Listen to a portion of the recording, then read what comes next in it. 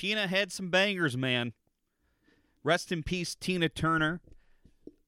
Sure everyone knows that passed away yesterday, age of 83, after a long, mostly private illness. I did not know that Tina Turner was ill or living in Switzerland, but she was, and she passed away yesterday at the age of 83. And, of course, everyone is giving their thoughts on they're calling her the Queen of Rock and Roll. I haven't heard anyone call her that until today. There's worse people that you can dub the Queen of Rock and Roll, and today's not the day to debate that. But by the time I found out who Tina Turner was, it was when the biopic starring Lawrence Fishburne and Angela Bassett came out back in 1993. And so I was 9 years old. I never heard of Tina Turner before that. So obviously I didn't follow her career from the Ike and Tina Turner Review. That was all history to me by the time I found out who she was. But I think her most important contribution, outside of the songs and everything else that she gifted the world in her time on Earth, was the hope and the stigma breaking that she brought for people suffering or surviving domestic abuse. By the time I found out who Tina Turner was, she was already a solo star in her own right. I believe she broke out in 1981, the Private Dancer record, after she left Ike with less than $1 in her pocket. And, of course, he was an abuser, he was a controller, he was a gaslighter, so he told her that she would never make it without him, which is how abusers keep their victims under their thumb, by breaking them down and making them feel like life is over for them if they leave them, either literally or figuratively. And so I kind of always saw Tina Turner as this strong, powerful survivor who had a whole bunch of pop bangers. I never looked at Tina Turner and saw her as a victim. She was probably in her 40s or 50s by the time I was aware of her. And she always spoke with such power and such gravitas. And I know that one of her songs was kind of an anthem of for abused women or spouses and partners back in the 80s. And I think that her getting out of that situation, and I'm not sure if when people actually caught wind as to how big of a monster Ike Turner was, but I hope that she gave a lot of women hope. I hope she gave a lot of women inspiration to get out of these bad situations and rebuild their lives. Because when it came down to it, it turned out that Tina didn't need Ike. In fact, she was probably carrying his ass for the majority of their career together. So rest in peace, Tina Turner. I wasn't around for the heyday, but she definitely made a mark on this world in more ways than one.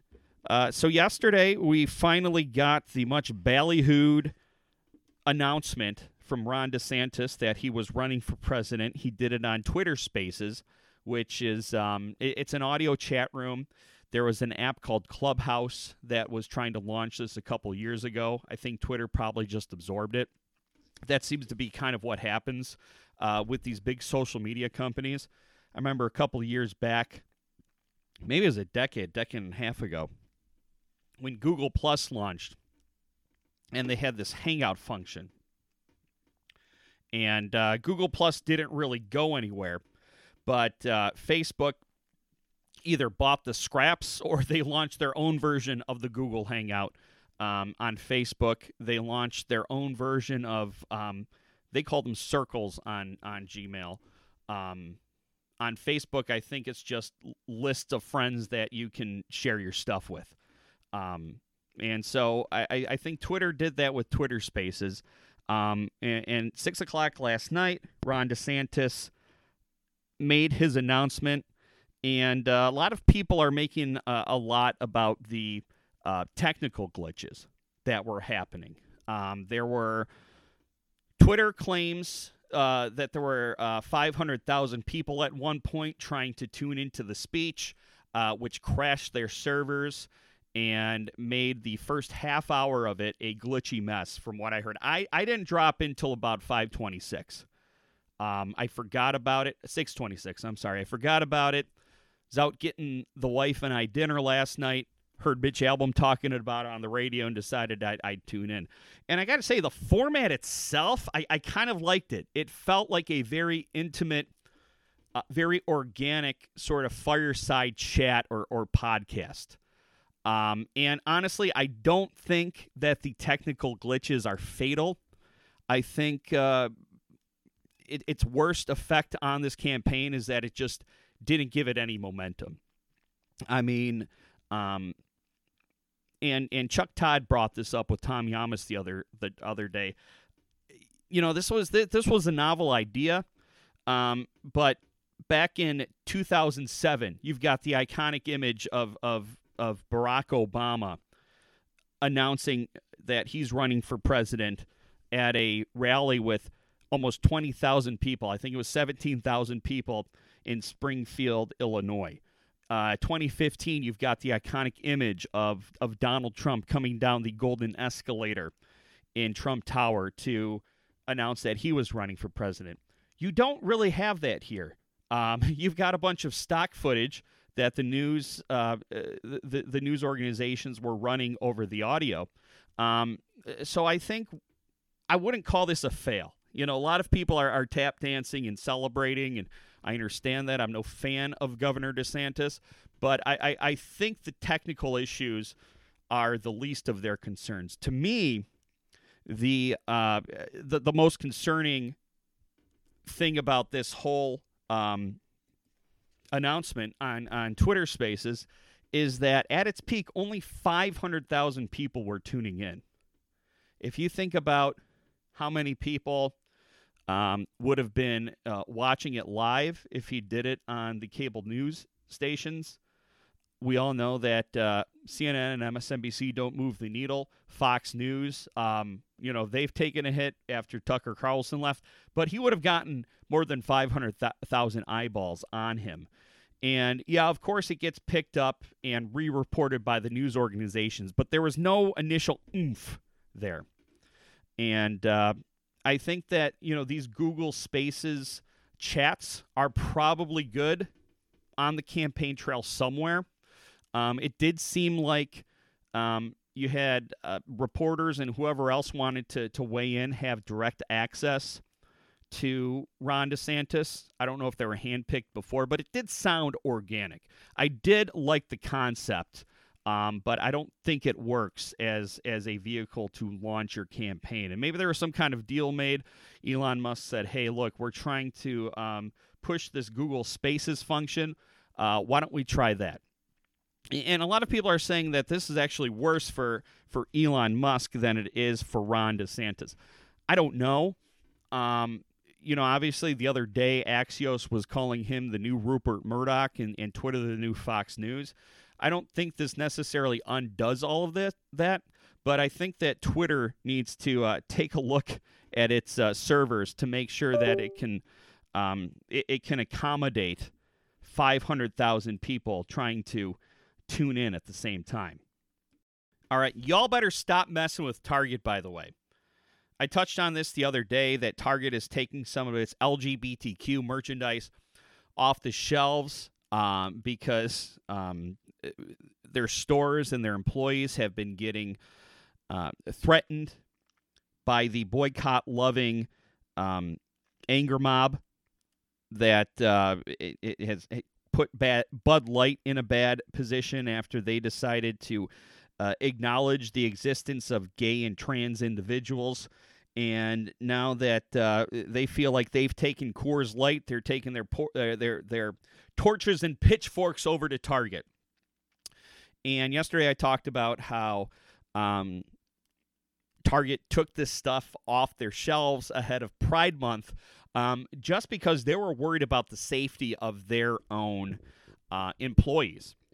But now, this anger mob is trying to turn this into another nationwide protest, quote unquote, Bud Light success story. And I don't think it's going to work in this instance, because people love Target. And Bud Light kind of did this to themselves with the years and years of sort of the macho, somewhat misogynistic marketing that they've used, and then they pulled this complete 180, and these fragile meatheads got very threatened by the thought of a trans influencer drinking their beer, or drinking their beer out of a can that had a rainbow on it, as if it might turn them gay or something. But the general public loves Target. And, one of the big sort of outrage methods that this anger mob used is they were posting false videos saying that Target is selling trans-friendly swimsuits for children, which is patently unfalse and unfalse. It's patently false. It's patently untrue. Damn it. I was about to launch into a rant, and then I made myself laugh.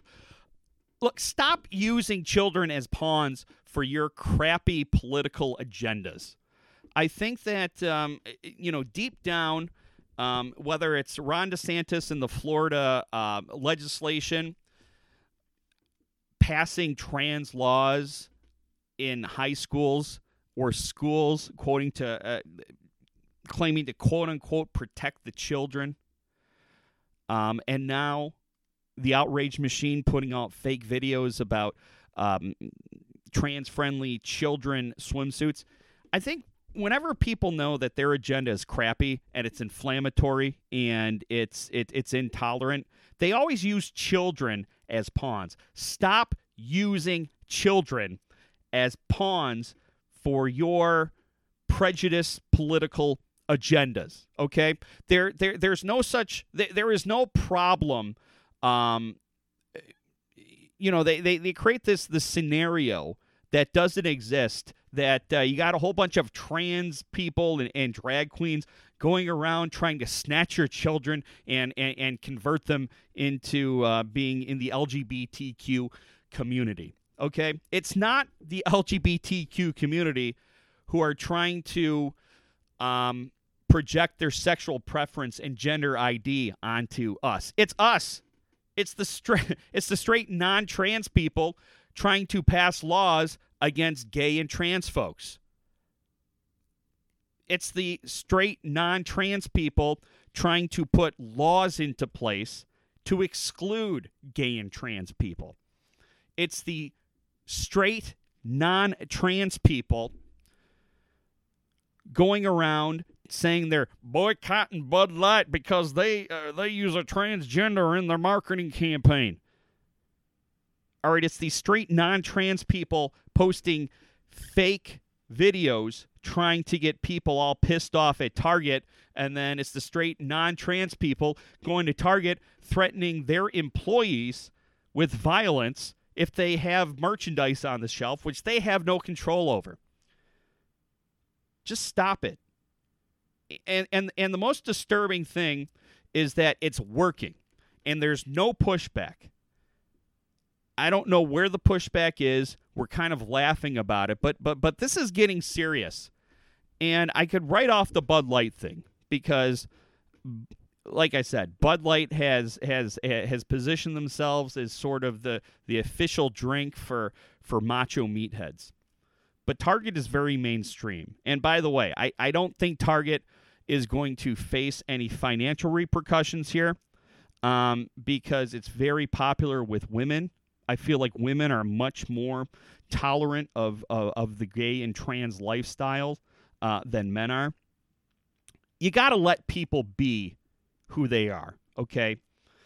And you got to stop making this entire class of people, these others, these sort of dangerous caricatures that don't hold up to reality.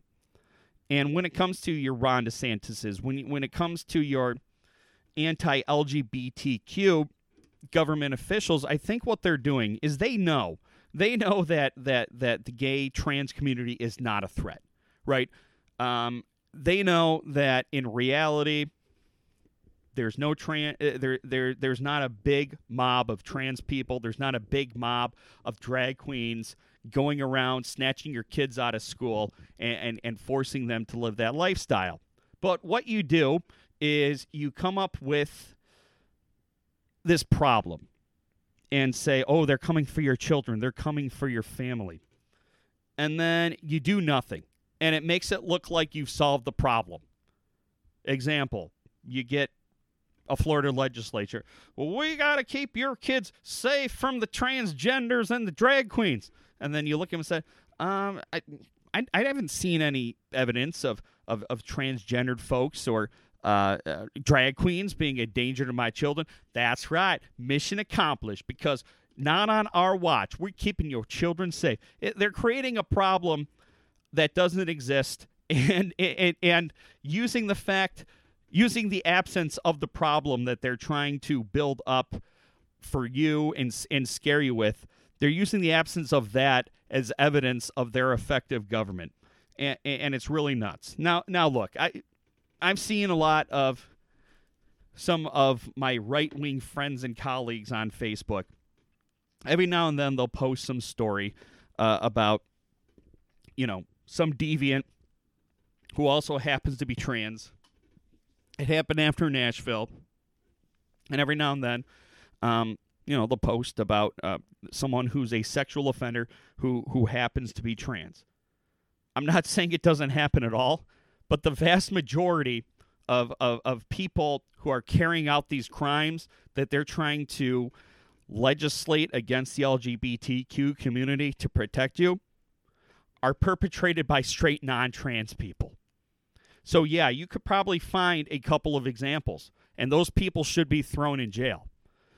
But they do it because they're deviants. They do it because they're criminals themselves, and not because they happen to be gay or trans.